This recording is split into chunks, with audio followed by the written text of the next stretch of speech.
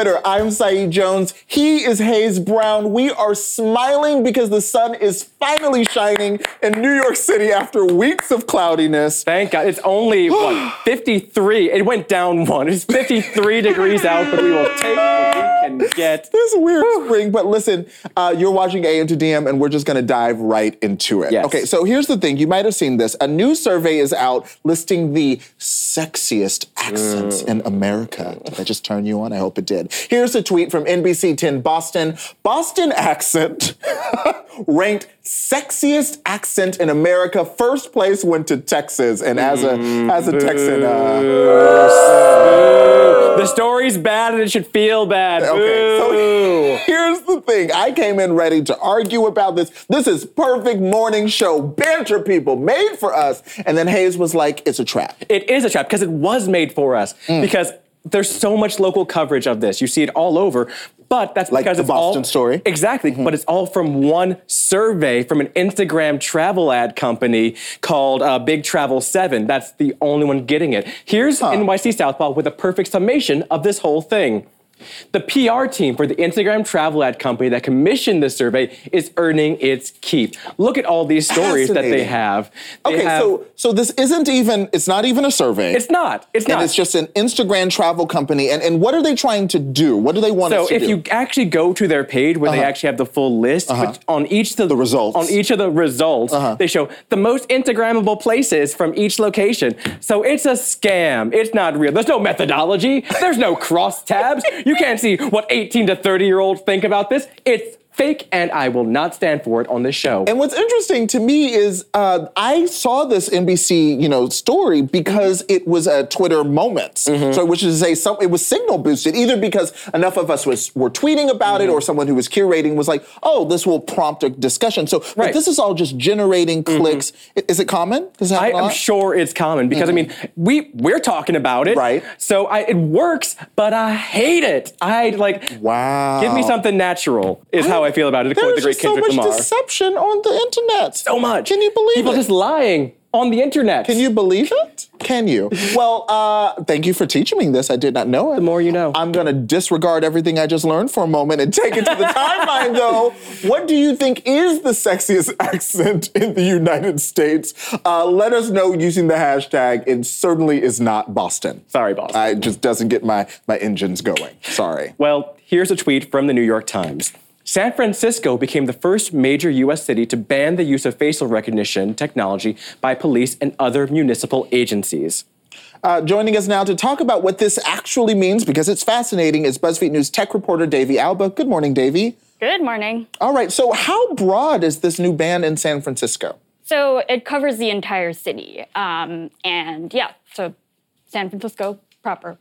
Okay. Right, so what exactly is in this provision now? I know that they talk about the police not being able to use facial recognition tech, but what other stuff was in the actual thing that they passed? So it's basically a wholesale ban, meaning that third-party companies that have collected facial information, that stuff can't be used in San Francisco as well. So it's like future efforts, initiatives for facial recognition, as well as third-party information that's already been collected. Okay, and yeah, I did want to ask, I mean, when I first read that, I was like, oh, interesting, police departments. Was this technology being used in this way already in the city of San Francisco, or was this just preemptive? And if so, why did they feel the urgency to kind of get in front of it? So it has been used in San Francisco, but only in federally controlled situations. So the San Francisco International Airport, for instance. For city agencies and city programs and things like that, it hasn't been used. There might be sort of one-off tech companies that are using it privately in their offices. That's totally possible. But basically, this is the city and all its local agencies not being able to use facial recognition. That's what the ban sort of puts into action. So what are other cities doing? I mean, San Francisco being the first, it feels important. Is that the case? I mean, does it feel important to you? And what are other cities out there actually doing with facial recognition tech right now when it comes to policing? Totally. So San Francisco being the first major city to do this is really symbolic, especially as sort of the hub of tech innovations. So that's a big deal, and it's been lauded by privacy advocates all over the city who had been waging sort of this movement to get this done. Other cities around the US certainly have already implemented these things. New York City, for one, the NYPD is all over facial recognition, and we don't really know all of the initiatives that are happening as we walk through this city. Orlando, Florida is another one. There's a Amazon recognition pilot over there that's currently in use, and Las Vegas, and there are a bunch of other sort of pockets here and there. And we actually don't have a good view of the entire U.S. and what programs are already in place. We don't even know what exists already. Right. So actually, following up really quickly, you said Orlando is one of the places that uses facial recognition a lot. Question, why Orlando? Is it because of the theme parks? That's just me speculating. It made me, but I was like, is it the theme parks or is it like a response to the Pulse shooting? Right. Do we know? Possibly. All of those, I mean, they don't say directly what the reasons are, but Amazon, through sort of freedom of information requests, and we've done a story on this, we found out that there are cameras installed with recognition software, which is Amazon's platform, in downtown Orlando. And Amazon has like sort of bragged that it can be useful, this facial recognition technology in theme parks and things like that. So maybe that's sort of where they're going. It's so interesting. I mean, as I was thinking about this story, it occurred to me that, Taylor Swift, we found out uses facial recognition technology for security at her own concerts. I think Ariana Grande has talked about thinking about this as well in light of recent events. But also, listen, all week long, I've been seeing everyone use the Snapchat facial recognition, and this happens. Like, it's fun. We use these lenses. So as a tech reporter looking at this, where do you think the conversation is going to go? Because in some ways, it seems like Pandora's box has been opened here. Yeah, and there are a lot of consumer uses for facial recognition technology already. Like, say, when you unlock your iPhone, that's using facial recognition. I think the danger here is when it connects to your identity and then law enforcement and the government can use it. Because that basically means that they can surveil you wherever you go and through space. In terms of the Snapchat filter, that was obviously like a ton of fun. And that's not necessarily connecting to your identity. It's sort of just detecting your facial features, and it's done on the fly. And as far as we know, it isn't stored anywhere, and law enforcement can't get their hands on it. So that's sort of a different thing. For now. For now. All right. Well, thank you so much for that, Davey. That was really good. Looking out. Thank you. I'll let you have it, Hayes. All right, we have to talk about what's going on in Alabama. The stakes are high, and I know so many of you, rightfully, us included, are deeply concerned. Here's a tweet from the AP.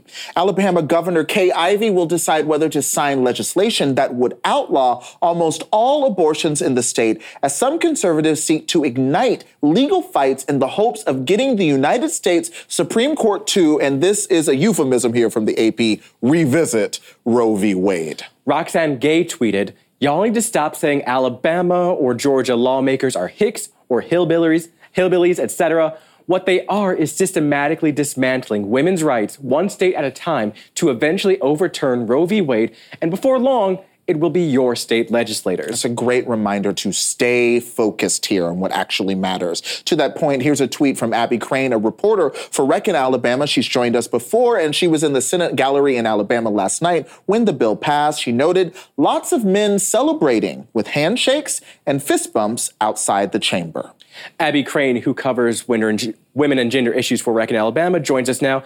Abby, good morning. Hey, how's it going, guys? Pretty good. It's going okay out here. So for people who haven't been following this bill closely, what exactly does it entail?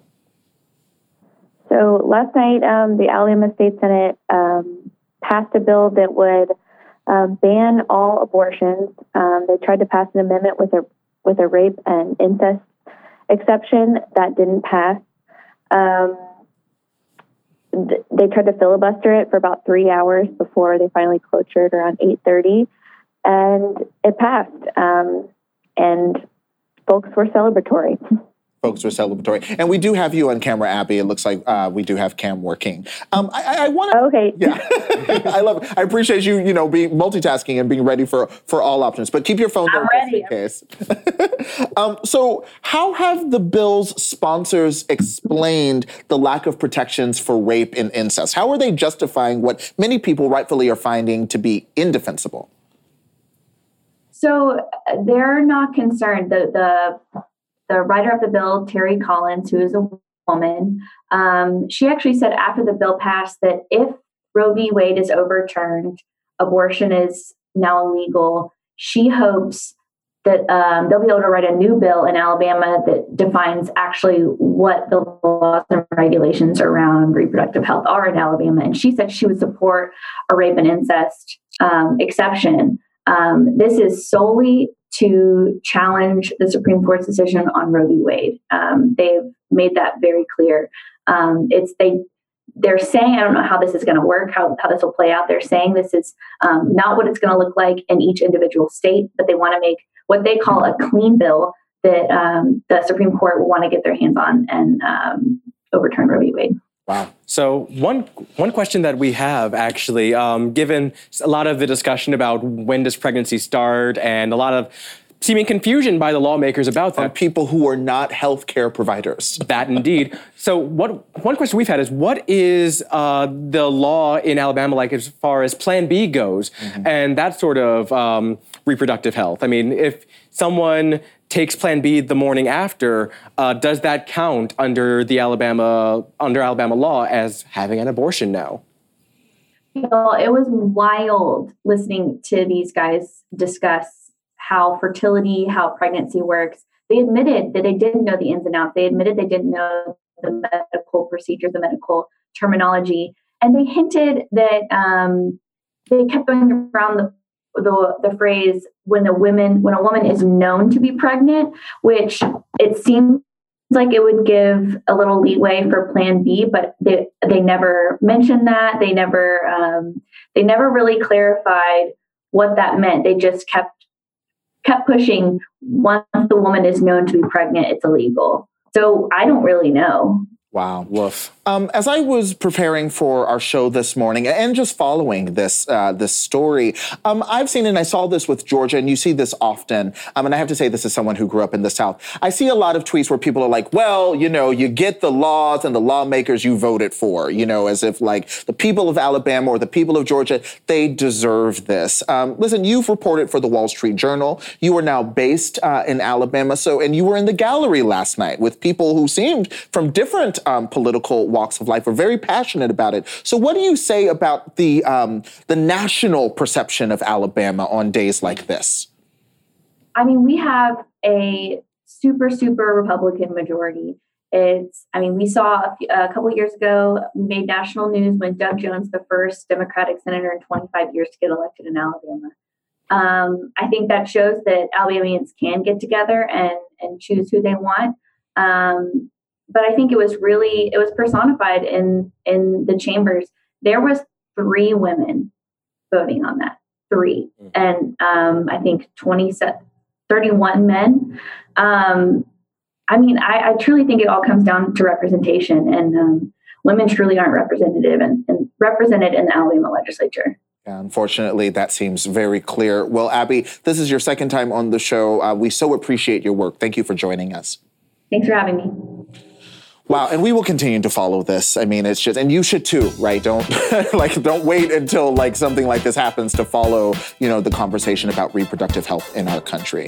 Well, we've got another great show for you guys today. Gabrielle Union and Jessica Alba will be here later this morning, but up next is Fire Tweets. Yeah.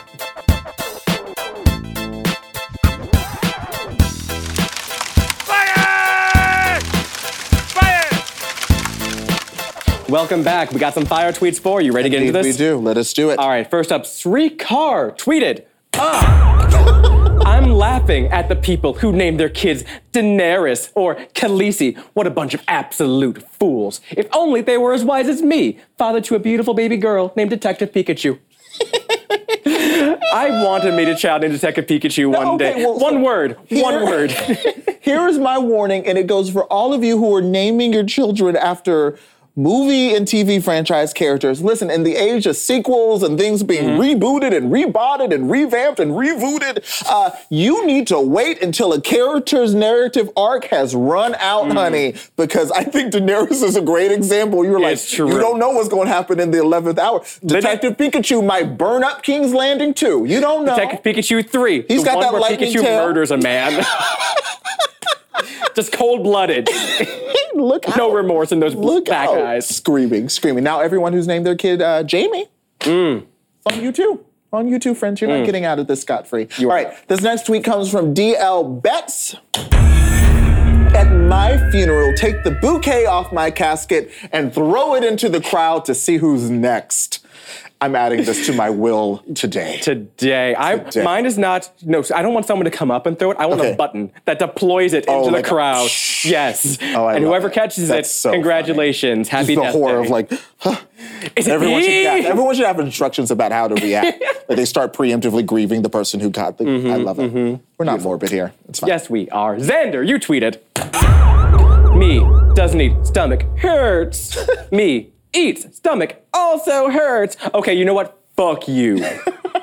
That is the worst. When the hunger stomach is the worst. When you're like, oh, I'm so hungry I can't eat anything. That is the worst feeling. Like, I guess that food is something I should have. Well, yesterday, Sarah and Tabir were talking about Ramadan. Happy Ramadan, everyone. And they were talking about fasting. And something I thought was interesting was that often they would fast all day. And of course, you're spending the whole day thinking about, I can't wait to break fast and what I'm going to have tonight. And then you get there and like, you're not hungry. Yeah. And I was like, that is true. That like, is the truest. What is up? What's the deal?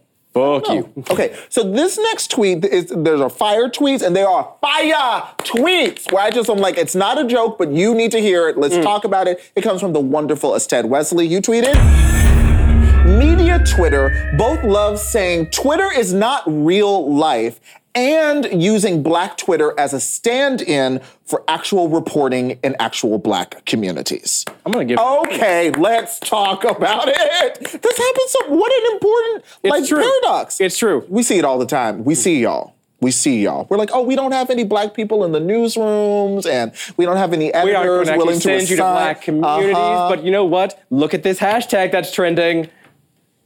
Got that. Clocked. On it. Busted. All right, you ready for tweet of the day? Like your faces, yes. All right, let's go. Tweet of the day comes from T-Pain. Let me clear my throat a little. What are birds even doing? Like when you see one bird, where's the little guy going? And why do they have little bird jobs? Holy shit, is there bird money? I'm gonna take a nap. I need you to take a nap. Shout out T-Pain.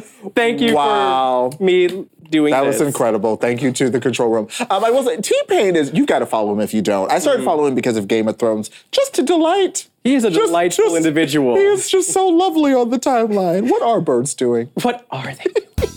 All right, coming up, I'm sitting down with Gabrielle Union and Jessica Alba, but up next, we're going live from the district. The entire segment will be auto-tuned. The whole conversation.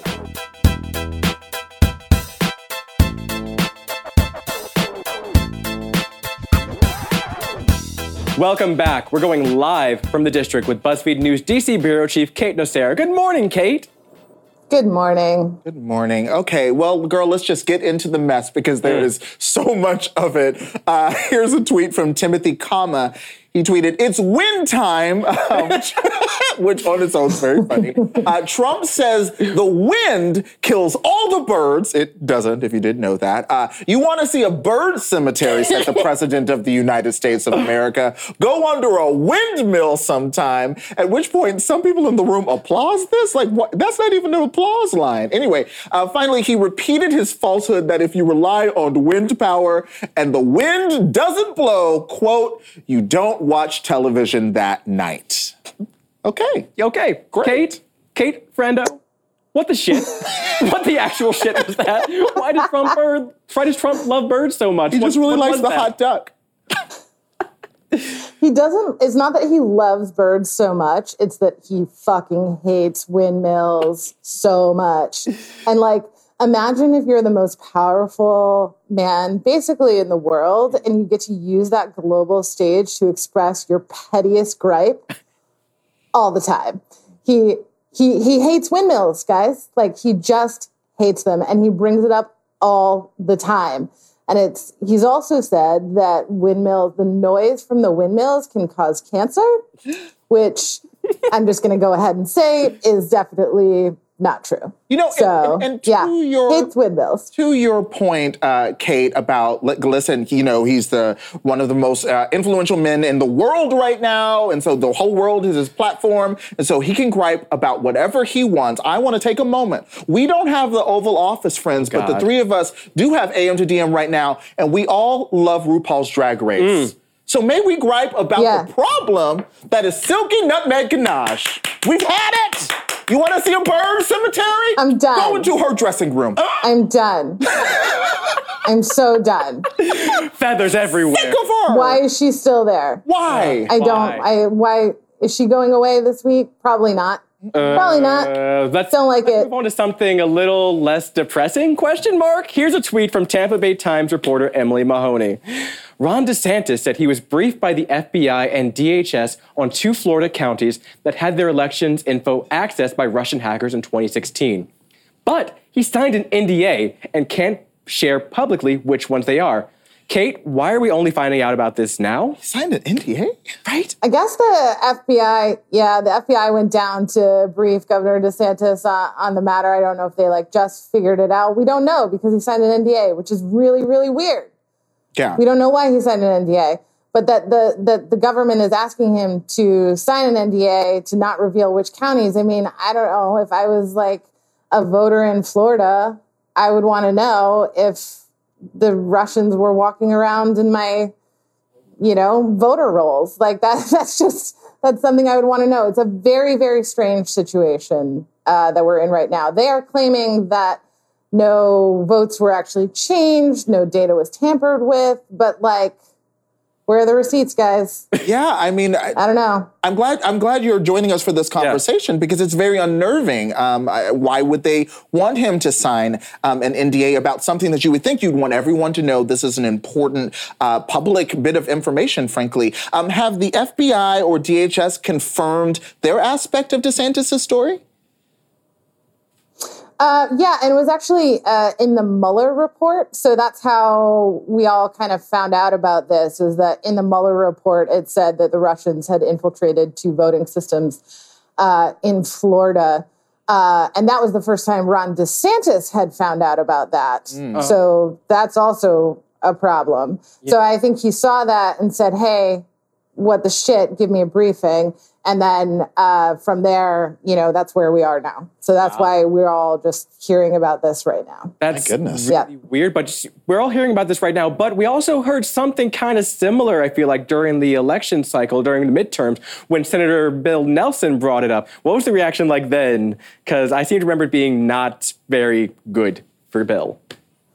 Yeah, I mean, Bill Nelson took it a step further. He was saying that, the Russians were in all of the just, free running around, doing whatever they wanted in the Florida voting apparatus. I don't know.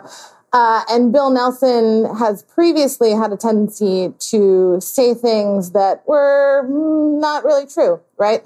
So I think that at the time, a lot of people didn't take this particularly seriously, though I will say his Senate counterpart at the time, Marco Rubio, was also saying hey, things are pretty loose and easy in Florida and we should be worried. Marco Rubio, I believe, had access to more classified information at that time than maybe Bill Nelson did, but couldn't quite say go all the way. In terms of talking about it. So this is not new news. People have definitely tried to, raise the alarm about this before. But this is certainly the most solid confirmation that we've had that Russians did get into voting systems in Florida. Retroactive context. Well, of course, we have another election coming up, and I hope more states get their acts together.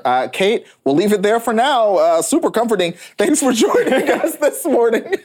Thank you. All right, thank you. Go Nina. Love you too. And Silky Nutmeg Ganache is just trash. All right, up next, Gabrielle Union and Jessica, I'd say it to her face. Jessica Alba are here. I'm so excited to talk to them. And later on, we have our Woman Crush Wednesday with Sports Illustrated model Hunter McGrady. Stay tuned.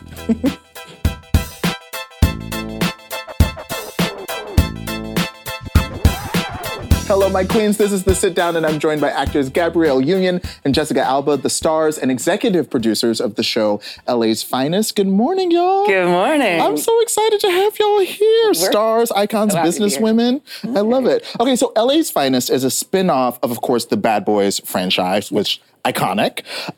You're reprising your role as Sid. Yeah. Was that always part of the plan? Is that always something you've wanted to do? No, absolutely not. Like, we were just kind of having some cocktails, talking about whatever happened to different characters I've played over the years. So it was like, is Isis like a Laker girl now? Is she like a Dallas Cowboy cheerleader? You know, whatever happened to Sid, or her and Mike Lowry married? Are they in couples counseling? Did she have to go to HR, the DEA? I mean. And then we were kind of like, wait, that might be a show. And so jokingly, we kind of took it to Jerry Bruckheimer. He's like, no, that absolutely is a show. So and great. Here we are, a year later. So I hear Bad Boys 3 is happening in 2020. Yeah. Will we see Sid there? No. No? Sid wasn't invited. Okay. Oh, no. How dare they? Trash. I will have a word with Jerry Bruckheimer later. I'm excited. You play her partner at the LAPD. What's it like getting to play like a leading woman in an action drama? I mean, I started my career sort of doing this with Dark Angel when I was 17. Shout out to Dark Angel. Yeah, and the last time I actually signed a TV contract was 20 years ago when I was 17. And so it was all sort of surreal to be back in doing television again. But I was just so happy to be part of a show that Gab created. You know, like Gab's been an incredible actress all these years. We sort of grew up in the business together, and to be able to partner up with her and bring this show to life and do something that people really haven't seen before. Right. In action franchises, the women get to be saved, even if they are considered capable. They're not capable enough to save themselves. Or they're very masculine and they're very sort of one note, very serious and There's a lot of tight buns. Right. You know, a lot of tight buns. Very tight buns. And If you don't have a tight bun, you're not capable.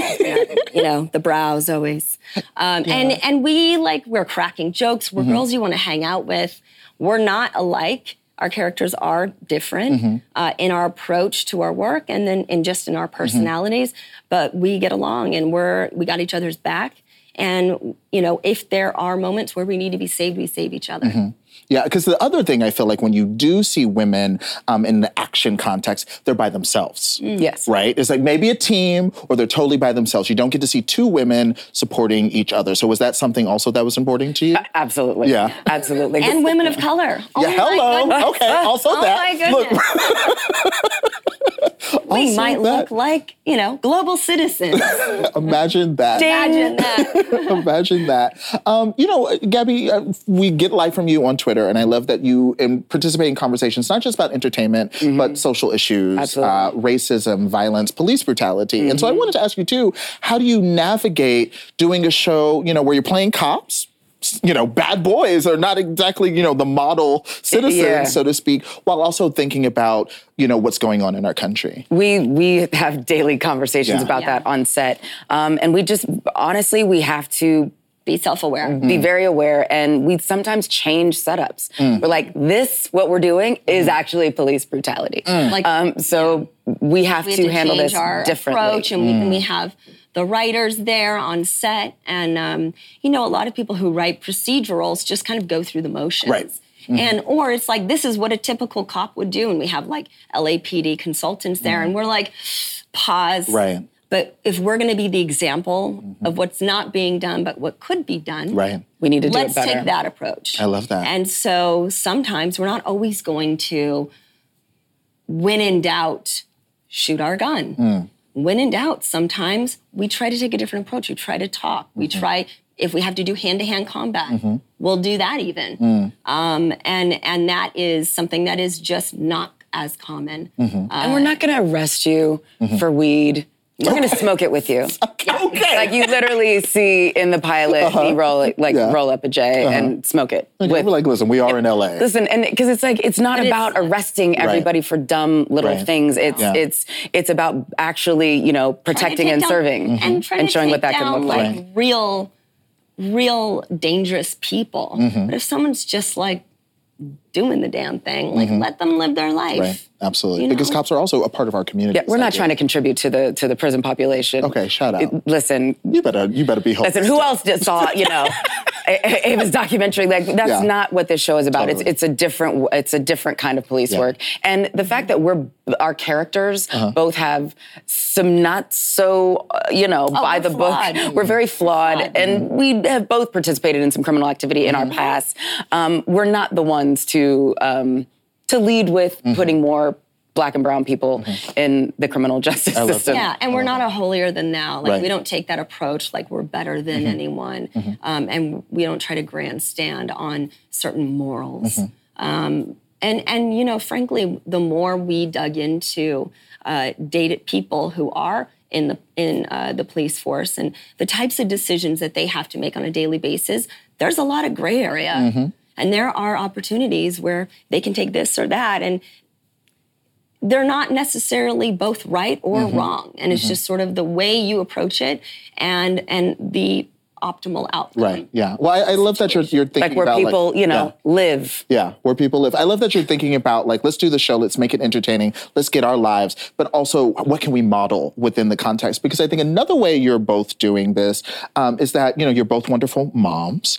And I've heard you've also thought about making the set kid-friendly, which was like, oh, okay. So I wanted to ask you both, what are ways in which having a kid-friendly set help you both do your jobs as producers and actors? Well, that's open to the entire production. Okay. Cast, crew, it's for everybody. Writer's room, like everyone has the ability to have their family there, have access to, nursing station, nursing, place, as Jessica says, dignified places to, nourish your child.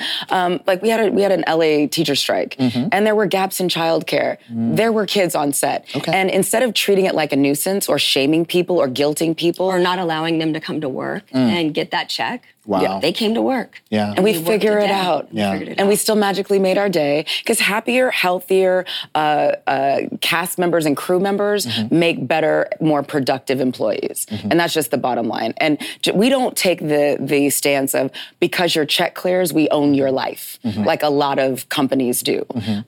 We want to come in, do great work, and do it as efficiently and as respectfully as possible, so you get to lead full lives. I love it. I love it. I also heard that you were the first person to find out that she was pregnant with her daughter, which is such a great, secret, a joyful secret between friends. But what was it like kind of having to keep that good news to yourself? How'd you do that? No one's asked her.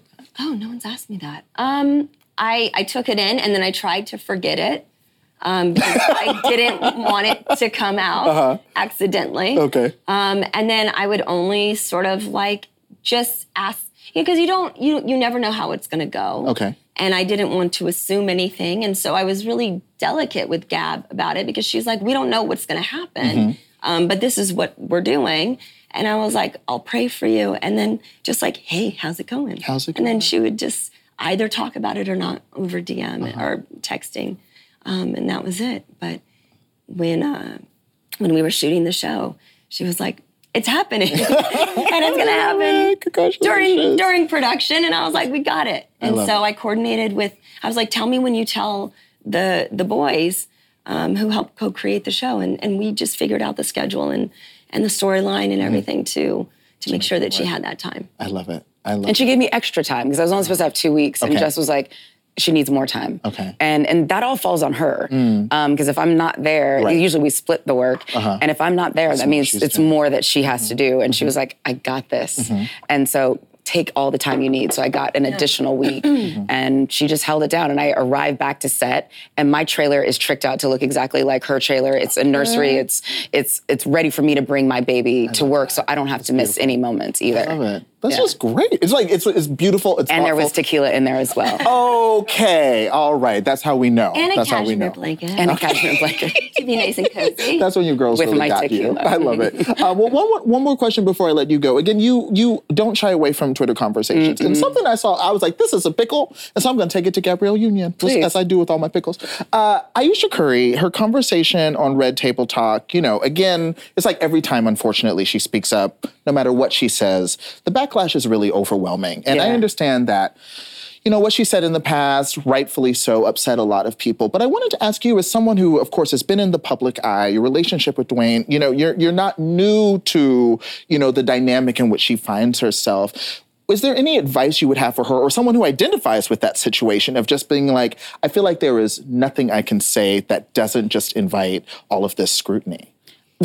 Well, we're both close with Ayesha. Mm-hmm. Yeah. We were both at her birthday party. Mm-hmm. She was honest, and she told her truth. And no matter what your truth is, there are going to be people who do not like it. And Or understand it, or understand the context and understand your journey. Everyone or has their own care journey. to try to understand her perspective and what she's talking about. There were so many group chats going on, like just in Phones life, just blowing up. from that conversation, and there was not one mother who did not understand what she was talking about. And even for the people who were like the guys that were talking about it, they're like, yeah, but did she have to say it publicly? And I said, but if she doesn't share her truth publicly, there's a lot of other people who are out there feeling like they're alone on an island when that island is overcrowded. It's a nation. And in the same way that I talked about my fertility journey, talked about being a sexual assault survivor, talked about relationship challenges, talking about the LGBTQ plus community, everyone always has something to say. And I would always rather err on the side of truth and transparency and authenticity and let the chips fall where they may than hold on to my journey and when I could be helping other people and identifying with other people and making people feel less alone than holding all that in. I mean, we were talking the other day, Jessica did a post, a bipartisan post saying, remember to vote. She didn't say where to vote, how to vote, Just vote. who to vote for, death threats. And I did say, hey, women, remember we are half the population, and a lot of the things that are up for, up for debate and certain people are rooting for or against affect our lives. Absolutely. So just vote. That's not just your truth, that's the truth. And that's death threats. Literally Yeah. death threats. Like actual death threats. so sorry So when for we that. put it all in perspective, true, actually. Aisha's talking about her truth and how she feels. And if people actually watch that entire Red Table Talk, the Curry women drop so many jewels and so much truth. Seth's, sister talked about concussions and how, like the effect that's had. Like everyone was really brutally honest. Instead of that 2-minute clip, if they watch the whole thing, it was a much larger conversation about mental health and self-care and healing. It was a very important episode. But when we actually get into, when we share our truth, what the consequence can be, like death threats, let's all give it a beat. Right. Just for 1 second, say what perspective are they coming from? Right. It may not be my life. It might not be how I might articulate it. But it's okay to share your space. That's Sometimes you also gotta say, being a we're going to feminist. need more wine. We're going to need more And we're going wine. to hear this out. But real intersectional feminism is embracing all of our intersections that make us who we are as women, and that's okay. You don't have to agree with it without trashing somebody. Absolutely. That's true. Or, threatening their life. At the very least. And, Gab and I, what we wanted to do on this show is we wanted to show to women as well that don't agree, but we're not competitive. And at the end of the day, we sort of agree to disagree. We take different approaches and we keep it moving. And I think that's important in us being executive producers, showing to women who can have a very entertaining, action-packed, funny, all the things, but you also see a dynamic and a relationship in two women that you don't normally get to see in entertainment out in the world at this level or at this scale. Well, I so appreciate that you found so many ways to do this and model it for all of us. We glow because of your shine, so thank you. Guys, you can watch Jessica and Gabby on LA's Finest on Monday nights on Spectrum. Up next, Sylvia is going to talk with our Woman Crush Wednesday model, Hunter McGrady. Fun conversation. I love it. Welcome back. I am so excited to be joined by model and activist and AM to DM's Woman Crush Wednesday, Hunter McGrady. Hey, girl. How's it going? Good. How are you? I am loving this suit. Yes, a pink. Come on, give us a pink moment. Yes. Okay, so this is your third Sports Illustrated cover that you just did, which is like third issue I've been in. I'm so excited. How did it feel when they called you back? Oh my gosh. I mean, my stomach dropped. I mean, every time I've shot Sports Illustrated, every time I'm like, oh my God, this is the best issue I've ever been in. Second time, this is the best issue I've ever been in. This time I'm like, no, really? This is the best issue I've ever been in. I mean, it's just the most diverse issue yet. As you guys know, Halima Aden is in it, Winnie Harlow. You guys have seen the cover with Tyra, Camille, Morgan. Like, it's just so diverse and it's so, inclusive, and that's everything I stand for, and it's awesome. No, yeah, it's just chock full of just greatness. And I want to read this tweet because, as you mentioned, it's breaking a lot of barriers, and Halima Aden is appearing in a burkini, and you tweeted, once again, so proud to be part of this incredible issue. Sports Illustrated swimsuit is leading the way. We can see how much representation matters in many ways. But what is your response to people who still try to write off Sports Illustrated as like catering to the male gaze only? It's interesting. I was informed a couple months ago that Sports Illustrated Swimsuit Edition has 16 million female readers. Ooh. So, I mean, that kind of says a lot. Come on, receipts. Yes, honey, we got receipts. So, it's like, I think now it's a magazine, because they are so inclusive and showcasing all body types, all walks of life and different backgrounds, it's not just the men reading it, it's women reading it too. Right. And they're celebrating women with us. And who says that women don't want like a hot, sexy magazine to look at too? Right. Yes, honey. I picked up the Sports Illustrated issue. Listen, I would like to collect how Tyra still looks bomb over 10 years later. Yes. No, you guys all look great. And it's for everybody. And this goes along because you're very outspoken about what it's like to be a plus size woman in fashion industry. And I want to read this tweet from Jasmine Lawson that says, I don't really care for I love how confident you are as a compliment. It feels super backhanded, as if all fat girls feel some sort of shame. Are there any comments like that like really drive you nuts when people are like trying to be encouraging? Yeah, I hate that very comment. I also hate you're so brave. No. You're so brave. And I'm like, what do you mean? Because I love my body? That's brave? Like, this is just who I am and what I represent. But I feel like I get a lot of those. I also hate, this is what a real woman looks like. Because for me, I'm like, body positivity is about every woman. All sizes are to be celebrated, and that should be the norm. So a real woman is, whether it's my best friend who's a size 2 or me who's a size 16, 18 girl, like we're all here together. People just need to be educated. Mm-hmm. And I love that there's women like you out here educating. Lizzo was another queen that has been stomping on the narrative and just like authentically being who the hell she is and loving who she is. Have you felt a shift in the way, like, where people are talking about plus size women in this new era? I feel like, especially with like Instagram and body positivity and everybody being able to like connect. I know, like, for myself, being able to like make sure my timeline has such a diverse thing that makes me feel better about my size. Like, how does you feel like I mean, I almost curate who I follow. Like, I'm super picky on following people that make me feel good and people that post positive stuff, people that kind of align with my beliefs. Lizzo's, I mean, she's just done such a great job. She's, it takes people like Lizzo to put yourself out there and say, fuck everyone who has an issue with this. You know what I mean? It's like, I am who I am, and none of you guys are going to stop me, and it takes someone who can be loud and isn't going to be, silenced. And, I hope that, that more women come forward with that. No, I do too. Melissa Rosenberg tweeted, "They're seen in Shrill where Annie follows Hunter McGrady into the flower shop is like exactly how I feel every time I look at Hunter McGrady's Instagram." Instagram can be scary and toxic, as we talked about, but clearly there's a lot of power there to inspire and do good. How have you made it a safer place for yourself? You spoke about curating it. Yeah. Is there any other tips you have for making it a safer place? You know, back to curating it, I think that that's so important. We have the power to follow who we want to follow. We have, you know, we can quite literally mute someone if we're like, you know what, that's really not resonating with me anymore. Right. You know, and I think that that's so important to do that. Also being authentic on your own page, you know, be one of those people who people want to follow. And, you know, that's so important. I try to do that with my audience as well.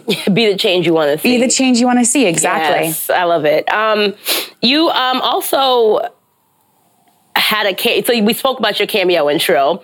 What was it like to be part of such a pivotal scene for Annie, even though, like, for you, I love that it was like you just being you. It's like, hey, can you come on Shrill and be yourself, walk across the street a little bit, go to the flower shop? Yeah, and that's exactly basically what they said. They're like, just walk, okay? And, you know, it's so funny because I've never gotten more DMs in my life than from that cameo, because people were like, listen, like, this scene I can relate to so much, you know, whether it be someone that you know, see walking across the street, or a celebrity you idolize, someone that, you know, kind of shows off that confidence. And, you know, I can relate to Annie in this scene as well, you know. So it was such a cool thing to be a part of. I mean, Aidy Bryant is so incredible, and everything she stands for is awesome. They just got picked up for a second season, which is so cool. I'm so excited because they really left us on a hang. I was like, 6 episodes, that's it. I know. I was like, I knew they were going to pick it up because it got such a great response. I mean, that pool party scene was like... That's what I want. So much eye candy. Yes, that's what I want every movie, every TV show to look like. Me, same. Yes.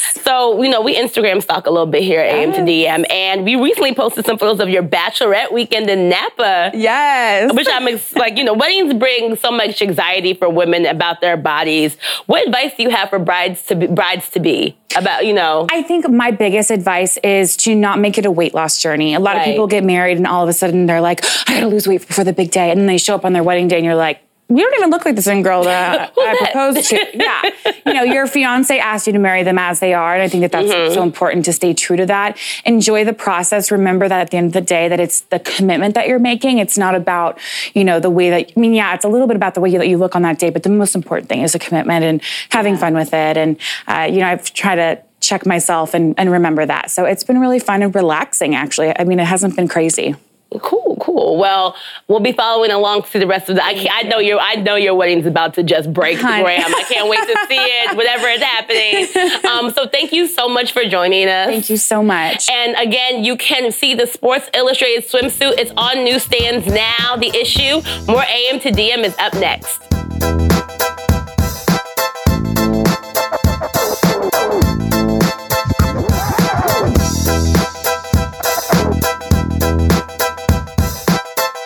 Welcome back. Here's a tweet from Borgor. Best thing about America is you put the word breakfast in front of any type of food, and it's acceptable to eat it first thing in the morning. Amanda Mull, writer for The Atlantic, joins me now to talk about her piece, I Broke Breakfast. Good morning, Amanda. Good morning. Hey, so when did you see through the matrix and realize that the rules of breakfast are meaningless and it is all an empty food void out there? Well, I would call myself a longtime breakfast skeptic. I've never been a big fan of sweet stuff, and modern American breakfast food tends to be very dessert-like. Yeah. So I've always been a skeptic, but I would say the moment that things really crystallized for me was last year when I woke up hungover and really craving a chicken parm. And I realized that my bagel shop, which makes other kinds of sandwiches at lunch, would probably make me one, even though it was like 9 a.m. I'm a regular, so I felt like I could ask for a special dispensation for that. And they made it for me, and it was delicious. It was exactly what I wanted. It's nutritionally not significantly different from eating a bacon, egg, and cheese on a bagel, which is such a common breakfast. So I decided then and there. The breakfast over. Done. We're done. Yeah, I agree with you on breakfast being really desserty these days. I mean, we have cake and bread pudding, and that's breakfast for a lot of people. You did a bunch of research on breakfast for this piece, which I love about all of your pieces, how deep you go into the weird ways that we exist. So what does a typical breakfast look like in the rest of the world? In the rest of the world, it really varies culturally, but in most of the world, breakfast food isn't super distinct from what people eat for the rest of the day. It can be olives, it can be fish, it can be rice, it can be lentils, it can be all kinds of different things in the rest of the world. In America is where you really get that sort of hard and fast rules about what is or is not breakfast, and the idea that breakfast has to be sort of sweet and cold, especially during the work week. Right. So how did we go from, last night's leftovers and, whatever happens to be in the kitchen to what we think of as American breakfast now? That sort of started around the Industrial Revolution. Before that, like you said, breakfast in America tended to be sort of regional, and it tended to be leftovers from the night before, whatever was available, whatever hadn't gone bad, preserved meats. That's where bacon comes from as a breakfast food. But during the Industrial Revolution, that sort of started to change, especially as refrigeration became more common. So as you move through the 20th century, at-home refrigeration shows up in more and more homes. And then having refrigeration and being able to keep fresh milk, even if you didn't have a cow of your own or live someplace near, a dairy, became sort of a status symbol, and it became a sign of sophistication. So that's where you get milk and cereal. And then cereal actually started out as sort of a wellness product. I think a lot of people think of wellness as sort of a modern invention, but the Kellogg brothers were giving it to people at their sanitarium in Michigan to ward off sexual thoughts and encourage bowel movements at the turn of the 20th century. So those two things sort of met each other. And created sort of the breakfast that we know today, which is a lot of industrialized convenience foods that don't have to be heated.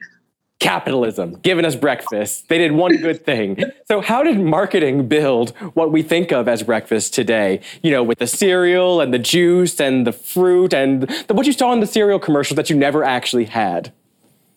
Right. Cereal is sort of a perfectly marketable product. It's very, very inexpensive to produce. It's shelf stable. It doesn't go bad in people's homes. It can be sweetened, so it's really, really marketable to children. And industrial food companies realized this and started cranking it out. One of the experts I spoke to for the piece said that by far the most expensive thing about the cereal you buy is what happens on the front of the box. Huh. The marketing is the most expensive part of making cereal. And this is another result of the Industrial Revolution. As advertising proliferated, as communication became easier, companies started marketing things directly to children. And if you can get children on some sugar, then you've got a good sale, because then also Industrial Revolution, more women started going into formalized labor. There was less time in the morning.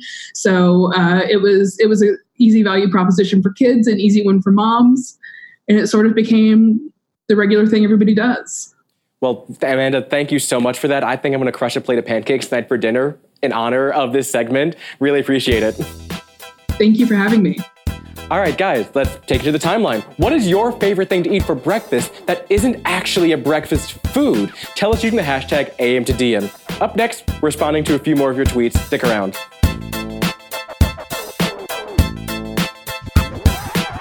Welcome back. We got a couple tweets from you guys. Kirsten Baptiste tweeted this after Saeed's sit down with Gabrielle Union and Jessica Alba.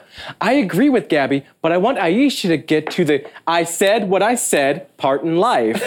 Which, you know what? Fair. You know what, Aisha? Stand your ground. Oh, man. Stick with it. Yeah, I just,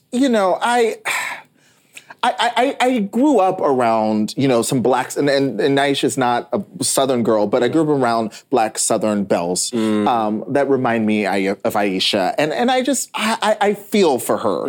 I think what she's saying about her life choices and what she prefers is about her. I don't think her intention to project it onto everyone else. Yeah. And if it was, then, well, she's paying the price. But I think she's in this bind now where, she could say the sky is blue. And it's like, yeah. And it's just really interesting that family clearly has come to mean so much. And there's just this huge conversation around them that maybe doesn't even have anything to do with them. Anyway. That's my tea. Well, we also asked what state or city in the U.S., do you think has the sexiest accent? Spoiler, none of them.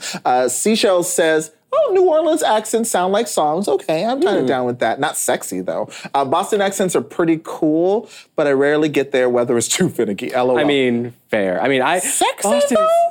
I don't know what the answer is. I mean, I guess the South is like. I would say I think in certain parts of the South, like I think the Georgia, that if your voice gets to be described as like honey or mahogany, then yes, that's it very works. sweet. But I say this as someone from Texas and Tennessee. Listen, the Memphis accent is not gonna do it for you. Alas. Oh, what about the Michigan accent? No, the Minneapolis. Oh yeah, does that do it for you? Blasian FMA tweeted, to be honest, I'm fine with facial recognition tech. I'm fine with being able to keep track of people. Where I am concerned is the tech messing up the pairing with IDing people and cops bum rushing the wrong person, which they already do. Right. That is completely fair. I know you all have seen this on my timeline, but that video from Now This News of that black gentleman in Texas who was in the front yard with his dog and a cop. And this is literally what happens, just mistake him for, he looks nothing like this 50-year-old man with dreads. And set a warrant out for your arrest, tried to arrest him. Yeah. So add that to facial recognition and it gets really scary. Though, who knows? Maybe it actually prevents things like that because it's a clear match. My thing is, it's a debate. Yeah, still. My thing is, technology in the end comes from us. It comes from people, and until we deal with our issues of our own implicit biases, that will continue to be built into whatever technology we develop. Right. So just because it's technology doesn't mean it's going to remove us from the existing problems. I think. Correct. Stay safe out there. Anyway, thank you to all of our guests. A lot of really cool conversations. Yeah. I enjoy ramen for breakfast this morning, so thank you for empowering me. Davey Alba, Sylvia Obel, Kate Nacera, Abby Crane, Amanda Mull, Hunter McGrady. I love Hunter McGrady. Gabrielle Union, Jessica Alba. I love them too. Thank you guys. Great guest today. Queens. Glad to have been here. Isaac will be back here tomorrow with Saeed at 10 a.m. Have a great rest of your day. Crush some pancakes, guys. Enjoy. Crush some pancakes.